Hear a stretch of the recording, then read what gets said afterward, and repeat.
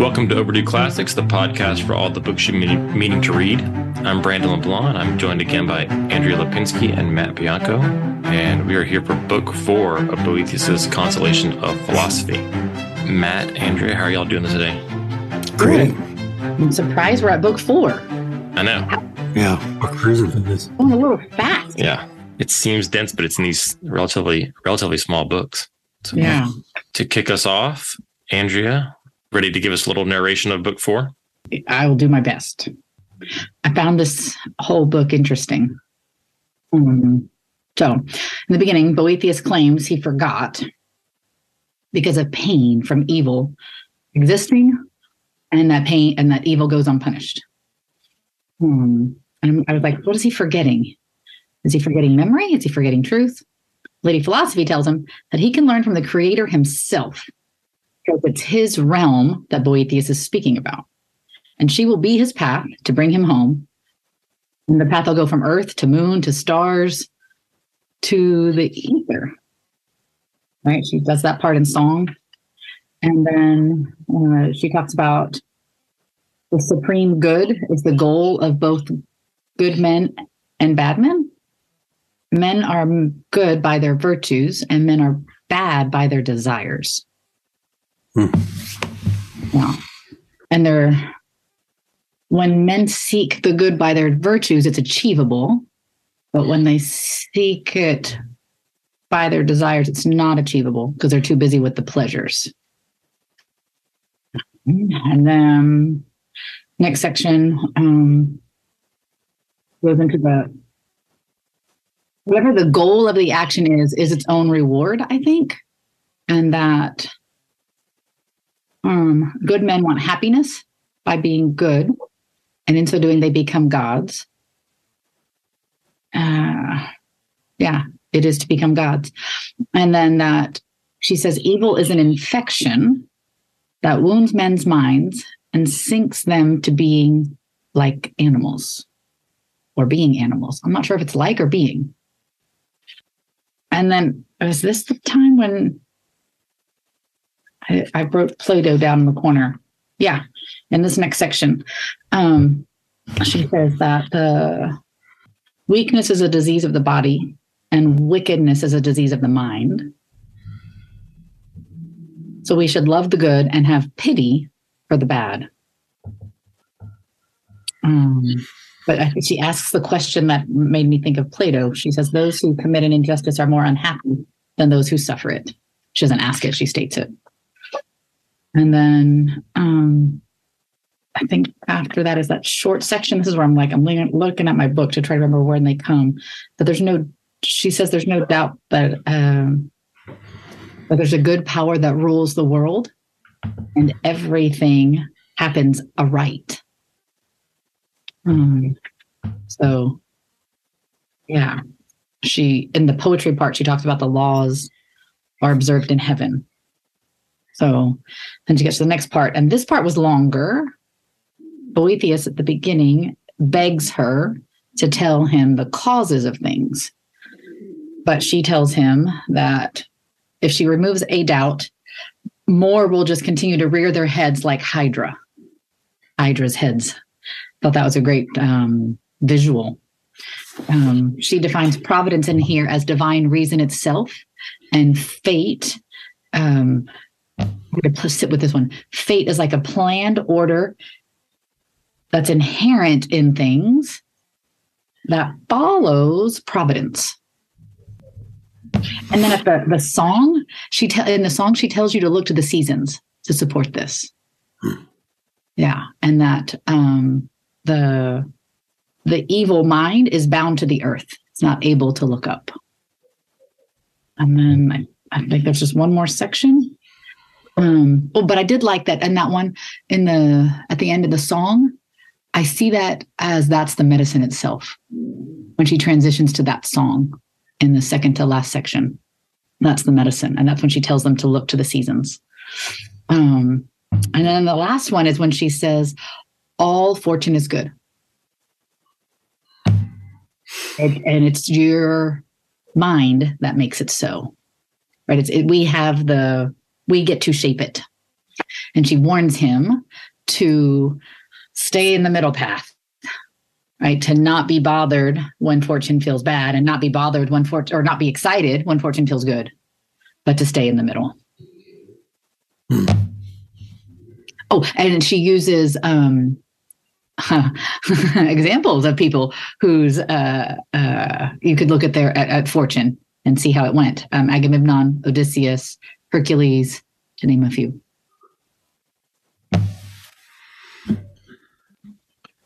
Okay, so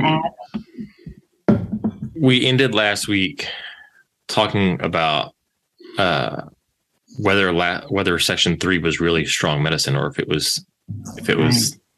if she was setting him up for more.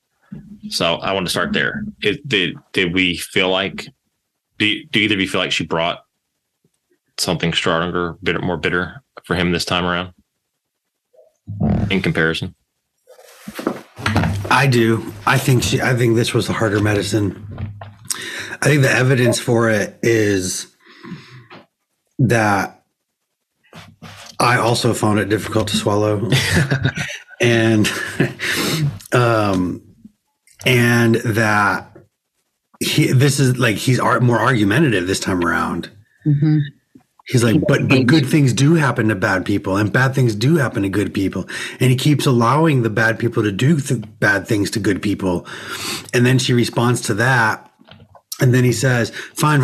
You know, philosophically speaking, I'm totally rewording his response, but philosophically speaking, fine, I can see how that's the case. But when we speak about fortune commonly, we say good things happen to bad people and bad things happen to good people. So, you know, and then she has to respond to that. And like, he just keeps pushing back. Mm-hmm. He does not like this. Well, it's not that he doesn't like the argument, but this is part of the Hydra heading, right? Like, he keeps wanting to respond to every objection, he keeps wanting to raise objections that he's going to respond to, because he's not actually taking the medicine fully. He doesn't fully understand it. It's a bitter medicine rather than a sweet medicine, so it's harder for him to swallow it. I mean, but she says at in the last section, take care that in following popular opinions, we haven't produced something really inconceivable. Mm. So with what you're saying, because that's where, she tells him at the beginning, this is what's going to happen. And then it happens. Yeah. Yeah. And I think at the very beginning of this book, it's, he like finally reveals what his real complaint is. Right. And then it's probably why he's more argumentative in this section, because he finally says, it's the whole, but good things happen to bad people and bad things happen to good people. That's what he's really mad about, right? Or feels like is an injustice. Well, then it has to land in his lap. This has to all land in his lap, because he starts off at the beginning saying, well, I had forgotten because of the pain of what I had suffered. Mm-hmm. And so that's why I forgot. This pain did it to me. Right? It's I'm blaming the pain. I'm pointing the finger, but she's telling him, yeah, what you do with it. But it's basically that purpose. Yeah, it's that third paragraph. But the greatest cause of my sadness is really the fact that in spite of a good helmsman to guide the world, evil can still exist and even pass unpunished. So it's the presence of evil that's most weighing him down, the existence of it. Which then she goes through trying to prove to him that evil doesn't actually exist, which I thought was interesting. But or go unpunished. Yeah. It's interesting too, because they go into the realm of, well, it's punished in eternity. But then she doesn't even really want the argument to rest on that, which is really, I think, kind of a big deal, because I think that's our instinct as a coping mechanism as Christians, is to say, fine, all these evil things are happening, but that guy's going to get his just desserts in the afterlife, you know?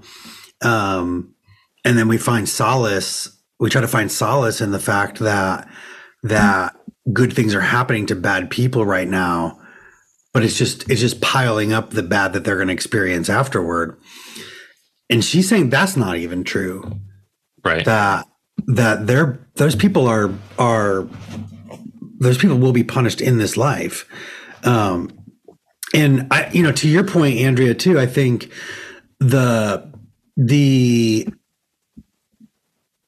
his seemingly bad things that we would call in the vulgar tongue, common language, bad fortune. Bad fortune befalls good people in our common way of speaking, right?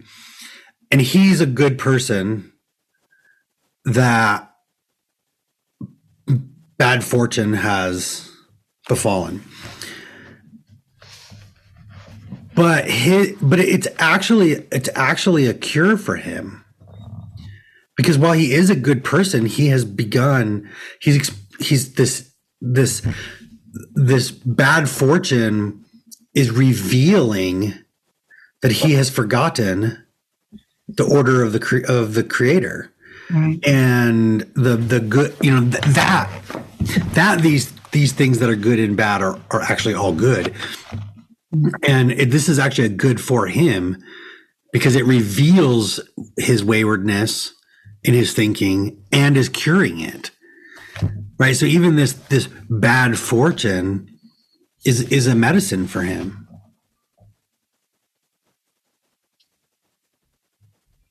And is that the hard part to swallow? Well, I mean, applied precisely to him, yes. I mean, I think the medicine itself is bad. That to think that, what I want to call in the common tongue good is happening to bad people, but then have to confess or admit that it's not really good. It just appears that way to me because of because of our bad judgments, right? Mm-hmm.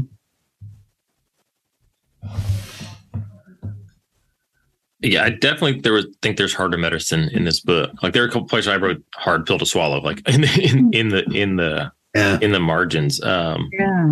Like when she talks about when she gets him to admit that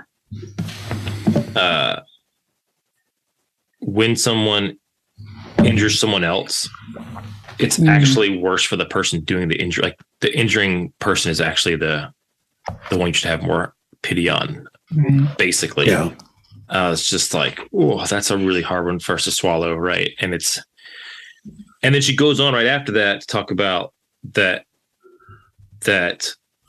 Well, she says, but the court orders of today take the opposite course, which is true even into our day, right? Like if you're a prosecutor, you want to point out how much injury has been done to the person that the criminal offended or hurt in some way, so the jury wants to punish them, right? But I wrote out in the sidelines, imagine, because it says they ought to be brought to justice not by a prosecution counsel with an air of outrage, but by a prosecution kind and sympathetic, like sick men being brought to the doctor so that their guilt could be cut back by punishment, like a malignant growth. Yeah. Like, could you imagine a prosecutor making that argument that like you need to put this person away for a long time because in order to heal their soul, because they're the one you should be most worried about right now. This person's in trouble. I just couldn't wrap my head around that one. I mean, it's hard to.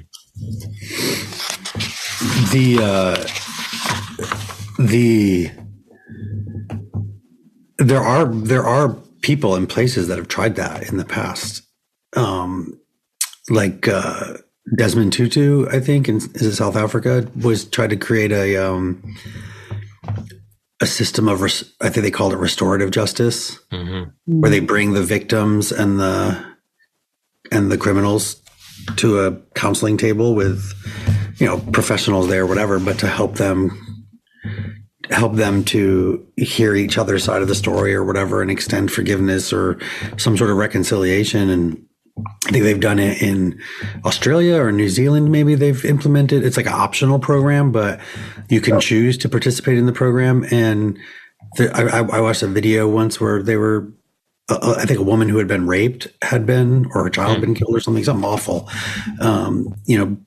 voluntarily entered the program and sat down with the perpetrator, and and every at least in the stories I've read or seen documentaries about, it's almost always more. Those victims always feel a greater sense of closure than the victims who only get to see the person punished. Like sometimes it's just being able to tell their side of the story and have the criminal kind of understand them and understand the pain or the hurt that they caused leads to greater closure and a sense of justice or satisfaction than the people who are like, you hear these stories about criminals being put to death, getting, especially in the United States, right, getting the death penalty. And then after they receive the death penalty, the family saying, we still don't feel any better. So. Yeah, I think that program in South Africa has been adapted a lot of times in places that were some kind of civil war, or one people group was, committing atrocities against another people group within the same country or neighboring countries. A couple of places now. I can't remember what I was reading. I read about that like a year or so ago. Places that's been used. I don't know if it's exactly the same thing that Lady Philosophy is describing, but there's something to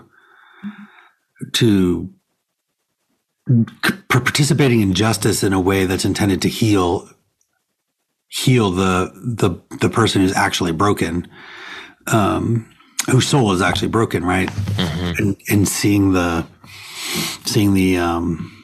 victim as the one who's actually not the one deserving of pity. Just kind of back. I mean, that's hard. That's a hard pill to swallow, right? Like you actually don't need to be pitied in this situation. The person doing this to you needs to be pitied. Yeah, that's. What does the victim need to be able to come to that place to sit across from their perpetrator? Does Lady Philosophy show that? Because in the first section, she says, "I will show you the path that will bring you back home." And I wondered, if she makes this promise, do you feel like she fulfilled it? I think when she talks about, I mean, someone who's seeking the good man who's seeking the good, and wherever they are, as far toward the end, she talks about whether they're completely virtuous or are striving for virtue. That's the person who could see something perpetrated against them as and have compassion on the perpetrator, if that makes sense. The ability to see that person is worse off than they are because they're choosing wickedness, and thinking that they're bringing good to themselves. Obviously, that's difficult to see if you're the one being mistreated. But I think she's arguing that's what the wise man will see. The virtuous person will see. The good person will see. Just sitting here talking about it, I'm reminded of the priest in Les Mis, right? Who he steals from in the beginning. Right. So he's able to see that, right? He's able to see that Jean Valjean's soul is in danger. And that's more important than losing some silverware. That his suffering in comparison is nothing really, right? And acts accordingly. And so they both seem to agree toward the end that most people can't see that, right? Most people aren't pursuing the good in such a way that they can see the truth. And so that's why they get upset by evil happening to good people or good happening to bad people, quote unquote. There's an extended passage, I think, in the section 6 maybe, where she's talking about how they have to like when a bad thing doesn't happen to a bad person and it seems like it should have to us, that what we don't understand is the nature of the soul of that person committing it. And so we think we think that there's one kind of punishment that needs to be exacted right away and it will solve the problem. And she's saying, I think she uses animals as her analogy, right? She's like, one person's like a bird and one person's like a whatever. And goes through all these different analogies, and that basically God knows what kind of medicine they need. We don't. And he also knows when they need it and to what degree, bitter, sweet, whatever. And we don't know all of that stuff. And so we're not even assessing whether the thing happening to them is good or bad rightly, because we don't know what the medicine is that they need. Yeah. So I think that point that she's making there, in some sense, would require then that what we would call the victim, in order to be able to sit across from them and genuinely have pity and help exact the right kind of medicine or give the right kind of medicine to the perpetrator, would mean that person would need to know or either know himself or trust some sort of guide to know what kind of medicine that victim or the perpetrator genuinely needs, right, for healing to take place. Because all we have are the law courts that say, well, if it's this kind of crime, then they get this much time, and if it's this kind of crime, they get this penalty or fine or whatever, But Lady Philosophy seems to be saying that it's bigger than that, right? There's more involved with that, and she's applying it to him as like you're not assessing good and bad properly because you don't know that. Mm-hmm. I guess what I'm asking is what prepares the person so I'm be able to not necessarily assess another person, but to assess what's happening rightly for themselves. So they need to better understand what goodness is and understand the order of things and the causes of things. Like, I think, yeah. Okay. Doesn't she just say at the end of the section, she says, the last prose section of prose 7. Okay. Yeah. Wherefore, said she, the wise man ought not to take it ill if ever he is involved in one of fortune's conflicts. It's like, I mean, she's explained what all that means, leading up to that. Mm-hmm. Like in the beginning of 7, when she says, since every fortune, welcome and unwelcome alike, has for its object the reward or trial of the good and the punishing or amending of the bad, every fortune must be good, since it is either just or useful. So then if you accept that, which he kind of does, except he's still Hydra-ing, then she says, well, therefore, the wise man ought not to take it ill if ever he is involved in one of fortune's conflicts. So to some extent, that's just it, right? Just stop pretending whether these things are good or bad, and take them all as good, because they're either just or useful, whatever befalls us. So then is that the path home? I don't know, Andrea, there's one more book. That's what I was wondering. Did she do it in this book? I don't know. She laid the groundwork, I think. Do you think she did it in this book? Or do you think she failed miserably? Well, because she ends with story of others, right? She's her songs don't always include other stories. But I feel like because she ends with story, she hasn't landed it, and she knows it. The body of the story, because she's going to have to circle back around. The end of that prose section that Matt was talking about reads, for me, it is in your own hands what fortune you wish to shape for yourself. Mm-hmm. But the only function of adversity apart from discipline and correction is punishment.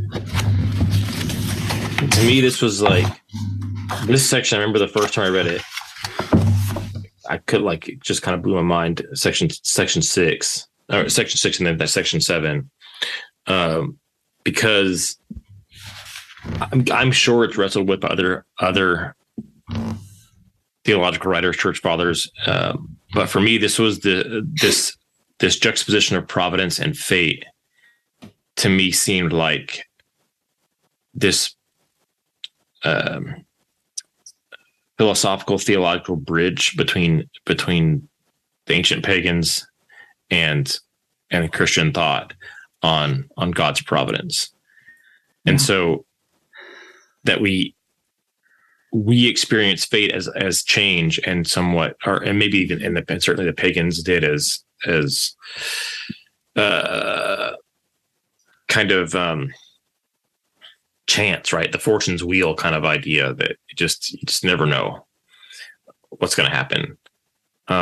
But this concentric circle idea where there's the unmoved mover is in the center, and the closer you are to that center, the less change you're experiencing, the less fluctuation you experience.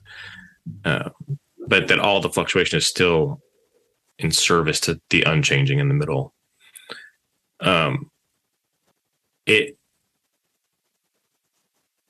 There's part of me that wants to reject the idea that you make your own fortune if you just say it that way. Mm. But in light of what we were just talking about, that fortune comes to you however it comes to you, but you make your own fortune by how you decide to view that.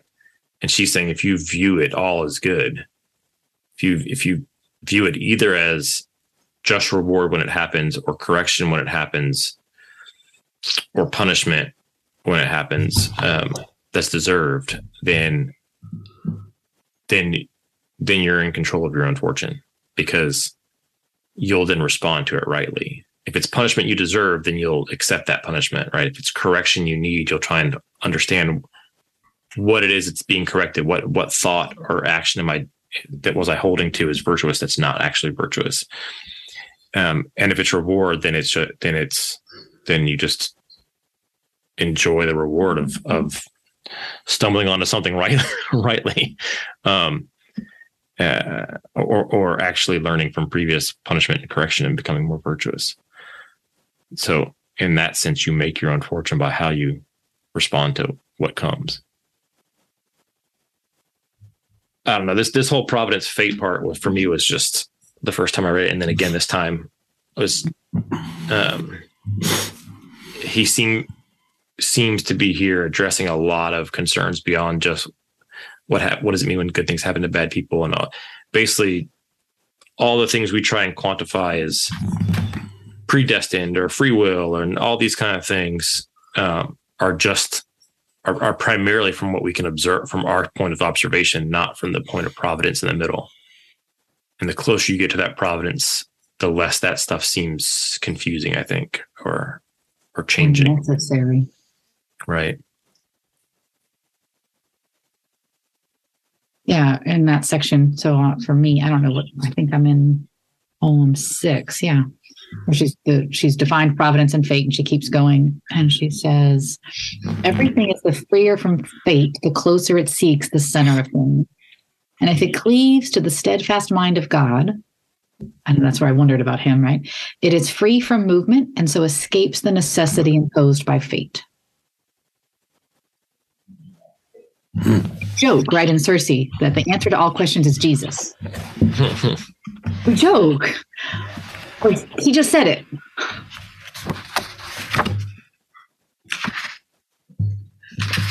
She said it, right? He said it, yeah. I mean, I give him credit because he wrote it and put it in her mouth. How do you know? How do you know he didn't just copy down what she said to him? Okay. You don't believe in lady philosophy? I don't. I don't know. I'm saying I don't know. But I guess I haven't received her as her yet, have I? By just my statement.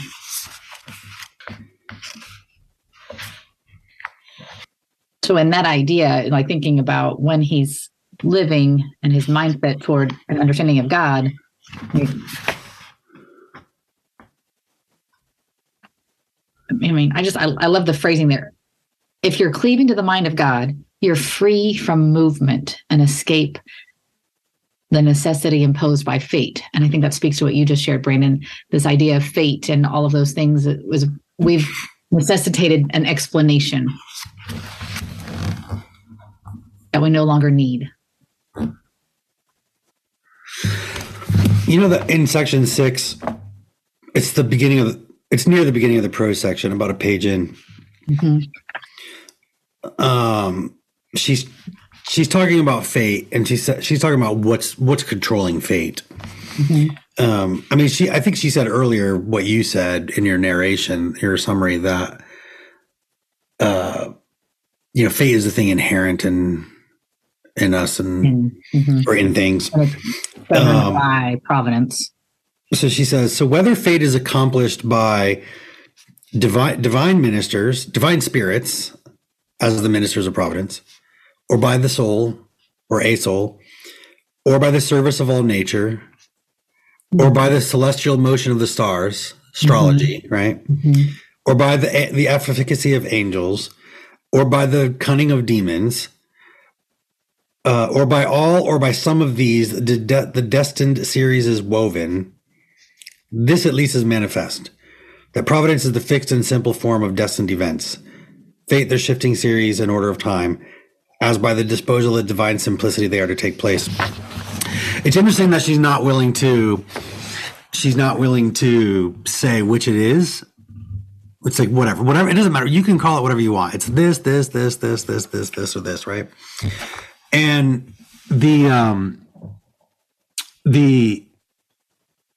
this idea that there's some spiritual aspect to the movements of the world, right? Whether it's angels, moving everything, and then sometimes demons, whatever. This is like what Paul is talking about when he says we wrestle not against flesh and blood, but against principalities and powers, right? And to some extent, there's a I wonder what role that plays. I don't think she fleshes this out or makes this connection quite the way I am now. Maybe I'm wrong, but to some extent, I think that is the means by which we pity the perpetrator. Like the perpetrator himself is under the influence of these cunning demons. These are the principalities and powers that we're fighting against, right? So, I may want to hate, Bill Gates because he makes my life difficult with all these Microsoft products. That's a very specific harm within Circe that we're constantly dealing with. But anyways, whatever. I may want to hate this, this person because of the harm that he's done. I don't think it's making an excuse to say, well, he didn't really do it, the demon did it. I don't think that's true either. Like, I'm not saying that, and I don't think that's true either, right? Like, he's succumbed to the demon. He's willed himself to do what the demon is filling his head with. But he has he's made that choice, but also he's been lied to. He's been deceived. He's been made false promises, and he's confused about the good and is himself suffering, and then is bringing more suffering upon himself when he does harm to others. So there's a brokenness there that and a corruption there that's internal to him and external to him, and really the thing that we're fighting against is the demon that's deceiving him, is the demon that's lying. But we think it's the person, right? Well, and it's at the same time just having been the victim of sexual abuse in college, I remember somebody coming to me and telling me I needed to pray for my abuser, and I wasn't ready. I was not ready at all. And so I had to understand and separate that out. Yeah.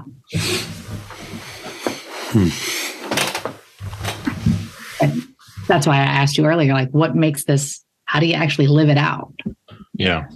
And I can't tell you this changed in me so that I could separate out what happened to me versus how I can pray for somebody else, how I can see the person as needing prayer, as sick and ill, and is more harmed than I am. Yeah. Mm-hmm. Yeah, I mean, it's a big deal too, right? I mean, because this, what happened to you happens to people all the time. And then you add on to that the mass shootings and all the stuff that's happening in public places and private places and abuse and what's the real enemy? Right. And that's, I think, the enemy, the same enemy that's causing somebody to harm another, to be a perpetrator, is the same enemy that tries to tempt the victim into remaining locked to that as well. Yeah. Mm-hmm. Right. Because how easy, it's hard to imagine or it's hard to think about the person who perpetrated something as being they're given over to evil and sin from whatever Typically that's other wounds that have come to them, right? and the inability to recognize that then opens up the victim to being given over to hatred or fear or despair or some other demon, right? That one will plague them and damage their soul. And it's so hard for us to see this or to acknowledge this in the real world. But I've had this conversation multiple times when talking to people about the Aeneid, though, right? Because I many friends or people that talk about the difficulty in putting too much blame on some of those characters because of things that the gods or the fates do to them in that text that kind of force their hand. But I think if you read really closely, most of them have opened themselves up to it. They gave an inch, right, and then they're overtaken by it. I think especially of the wife of the Latin king. I'm blanking on her name, but she's angry that he doesn't want to marry the daughter off to the original suitor, and then that opens her up to one of the. I think it's one of the Furies, but I'm sure I'm messing that up. Electa, I think. Electa. Yeah.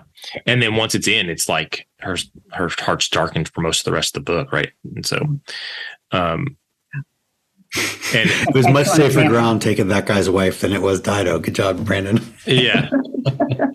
Well, I mean, and Dido's is a tough one, right? But and lots of people pity the character, and probably I had less pity than I should have had taken the other side, right? Because I was arguing so hard in the fact that they opened themselves up to it, so it's their fault. But the other side of that argument is, but that it still doesn't mean they're not deserving of pity. And so maybe it's easier for us to see it with fictional characters sometimes, which is why we read widely, right? But it's funny because it's a good point, actually. It was a really good point because it happens on both sides of the argument, right? People who pity Dido see her as being abused by the gods, but then they don't extend that pity to Aeneas, for example, or Turnus or whatever, right? And then people who don't pity Dido don't extend that to her, but then they do extend it to other people like Aeneas or whoever, And the reality is that they're all being manipulated by principalities and powers or in their language, they're gods that are not constant.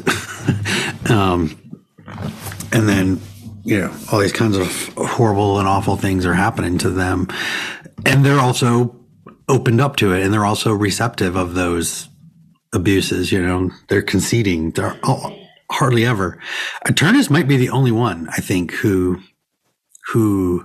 actually gets overpowered by the one that's harming him, right? Because he tells Alecto no, the Fury no.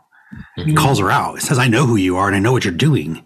And then she forces herself into him and takes him over. Yeah. And yet we don't have almost nobody pities Turnus. That's true. I'm probably the only one.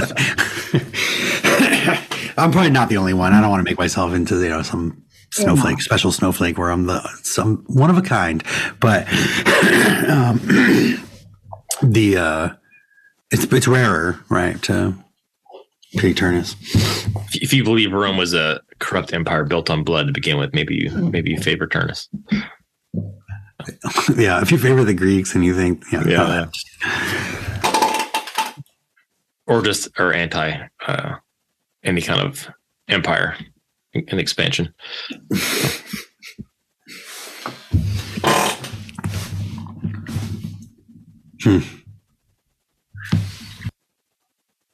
The church fathers talk a lot about this stuff. This idea that we that everything that happens to us, we need to accept it with gratitude. And that in the expression of gratitude, we turn it into something that is just or useful. Something that can be just or useful to us immediately. Whereas if we don't receive it with gratitude and we reject it, then another harsher medicine has to come along later on to help us be get to just that. or useful. Mm-hmm. That's fascinating you say that, because my dad that I'm getting to know, that's his first response. Gratitude. It's gratitude. Yeah. Yeah. And I've not met somebody quite like that, as quick as it is in him. Yeah. Mm-hmm. When we pray at work, together in our meetings and stuff, probably about 60% of the time I pray and ask God to help us be grateful for all things, because it's something that's stuck with me for a while now. So, thank you. Going back to the national conference, I think there was a poetic knowledge panel at the national conference once where one of the people on the panel said that there was told the story that a child was wayward and strayed from the faith, and that the speaker's hope was that the child would return, an adult child, the adult child would return to the faith, was that the adult child was still a person who was very grateful for things. And then the speaker quoted one of the Psalms, where in the Psalm it says, just badly paraphrased, King James probably says it better, but the Psalm basically says that gratitude is the crack in the door that God can enter into the heart of man, kind of thing. And he leaned on that quotation, as the speaker did, that it was the hope, the means by which God would woo this adult child back.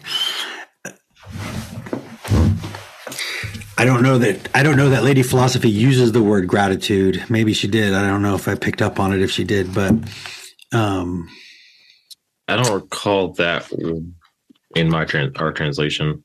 Right. I don't either. And I think that's what I'm wondering when I read the book, is the how, right? Because I know that I know that I came to a place where I can pray for the man who harmed me, and I see it like I don't hold it in that same way anymore, where I'm a victim, and I'm not. But I don't know how. Like I give all the credit to Jesus. Yeah. Matt, you said you pray that's like about 60% of the time we pray together.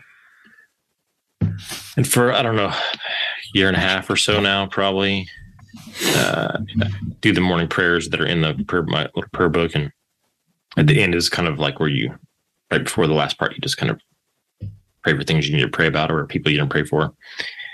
And one of the things I started praying myself was that one of the things would be that I would be long suffering. And there are days that I later wish I hadn't prayed that day. It's like I think Andrew jokes a lot about praying for humility, and then you better be ready, because it means you might be humiliated. So praying for long suffering, and has been many times in the last year or so. I'm like, man, that's a bolder thing to pray for than we sometimes realize. I think. I think we think it's like when we first start praying, we're thinking, help me to, bear what I'm already suffering. But what you're really inviting is possibly a lot more suffering. Right. Things that we would call hard, bad fortune, right? Yeah. But it's actually good fortune because it's useful, right? It's just and useful. It brings about useful and good, she says. Yeah, to your question, Andrea, I don't think she says how to do it. She just says that this is the case. It is good. Yeah. And it's up to you to make it happen. So now I wonder, that's the last thing she says before the poem. Right. Mine says it rests with you to make your fortune what you will. Yours says it's in your hands, right, to shape it, which is the Latin in vestra enim situ manu, qualem vobis fortunam formare malitis, according to your will. Or by your will, or as you, well, whatever. Anyways, so she just says that. So that's got to be what book 5 is about. Okay, well, how do I do this? How do I form it? How do I shape it according to my will? Right? Yeah, she keeps mentioning, "I'll show you the way home," but not yet. So maybe that's what's coming. If book 5 is all about gratitude, it's going to blow my mind, honestly. But I'd be curious to see what.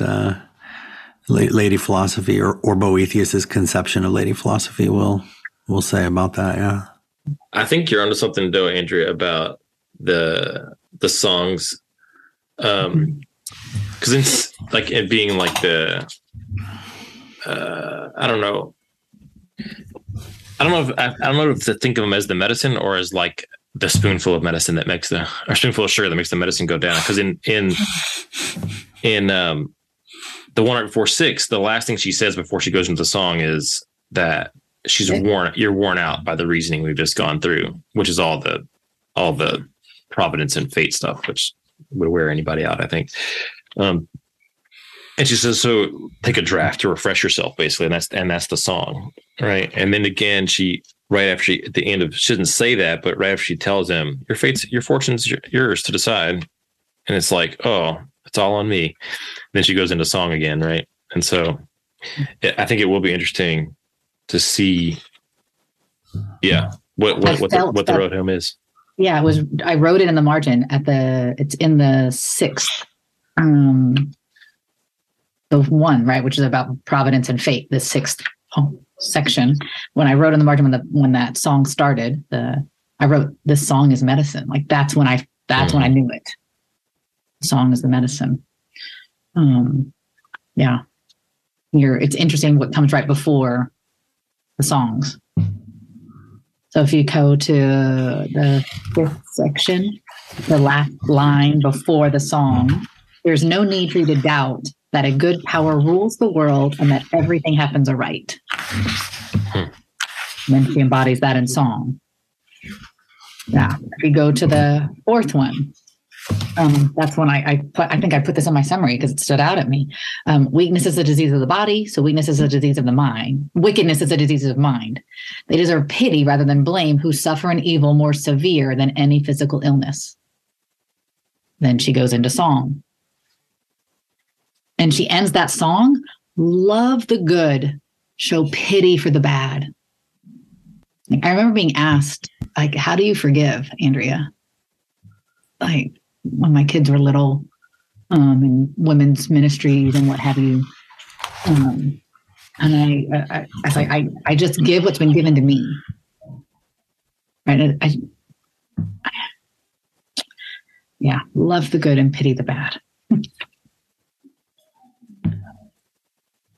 And then if you go to the, what is it? The 3rd one, the last line before the song, that whole last paragraph, she begins it with, you cannot think of anyone as human whom you see transformed by wickedness.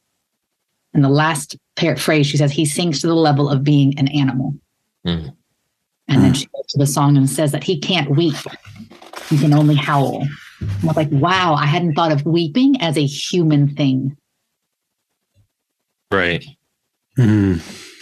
Then she gives I don't wonder, like I've told, Andrew pointed out when I was in the apprenticeship, I tell people when they get to know me, I process life through my eyes. I cry a lot.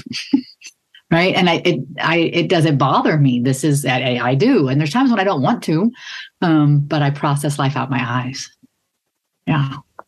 Well, the song she gives there is the account of Odysseus's men and Circe, right? Uh-huh. And she sees them as being like able to recognize their own what they've lost when they're in the animal state. Yeah. But then she says that the poison's even deeper and stronger, which dethrone man's true self, but don't harm the body. That the body still looks human, but basically the mind and soul are not anymore. But cruelly wound the mind, right? Yeah. So she starts off there. She says her herbs were powerless. They changed the body's limbs, but could not change the heart. Mm-hmm. I love it. That Lady Wisdom calls that powerless. So if you look at the physical and see so much has happened, right? Because they're pigs. Right. But she said that's powerless because they couldn't change the heart. And that seems to set up the later argument, right? That the things that afflict you from without, fortune, if they're not ruining the mind, or in some cases they're even helping improve the soul and mind, then they're somewhat powerless against your humanity. They're actually raising you toward divinity, right? Even if they afflict the body in whatever way. Now her imagery here, her reasoning, the logic. I saw the A plus B equals C. Over and over. Yeah. Yeah, it's interesting. We have and continue to have lots of conversations around Circe and other places about modes of teaching and modes of learning and where's the overlap between the various parts of the trivium and the quadrivium, and her argument is full of logic and rhetoric and poem, and like her medicine encompasses the whole of him as a person, right? She's appealing to his mind, appealing to his senses, appealing to his emotions, and she's probably a good case study in a master teacher to go through and read this another time and just read how Lady Philosophy teaches Boethius, reteaches Boethius. Would probably be like a master class in pedagogy. Well, we are 80% of the way through, and I know now why Josh Gibbs wrote How to Be Unlucky, and why this book is the kind of the thread that carries through the whole story, and why he wants to teach it every year to high schoolers, and why his title makes sense, right? Like, yeah, How to Be Unlucky. Yeah.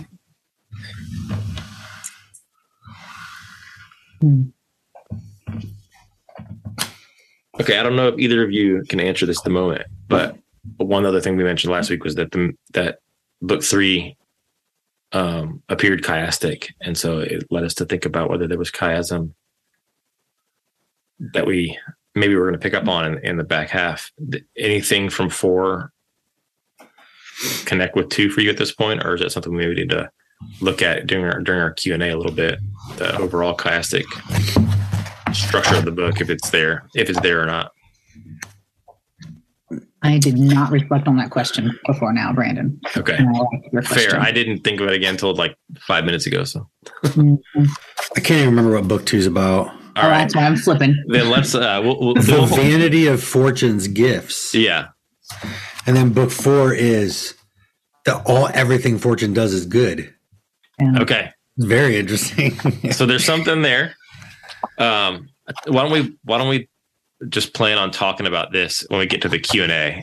And we'll save it for that. And we can take a look at, 1 versus 5, 2 versus 4, and then where 3 kind of splits. I think we should just wait until Andrea writes her master's thesis on it. I was just trying to give her an outline during our Q&A. Y'all are funny. I appreciate that. It's good for the soul. Oh man, reading this with you guys is good for my soul. So I've enjoyed it immensely, even more than I did when I read it last year for the first time. So, read. All right. Well, we have one book left. Hopefully, it's The Road Home. Either of you have any closing thoughts or questions from book 4 before we head out the door? Well, I mean, just the prayer that we all will be better at or practiced at shaping our fortune, learning to receive it all as the good that God intends it. Wow, man, well, there you go, right? Was it Romans 8? All things work together for good to those that love God. Yeah. This is it. This whole book is basically just proving that. In book 4, her very last line, she says, once earth has been surpassed, it gives the stars. Yeah. Where does our help come from? It's not heaven. I mean, it's not earth. Need to look up.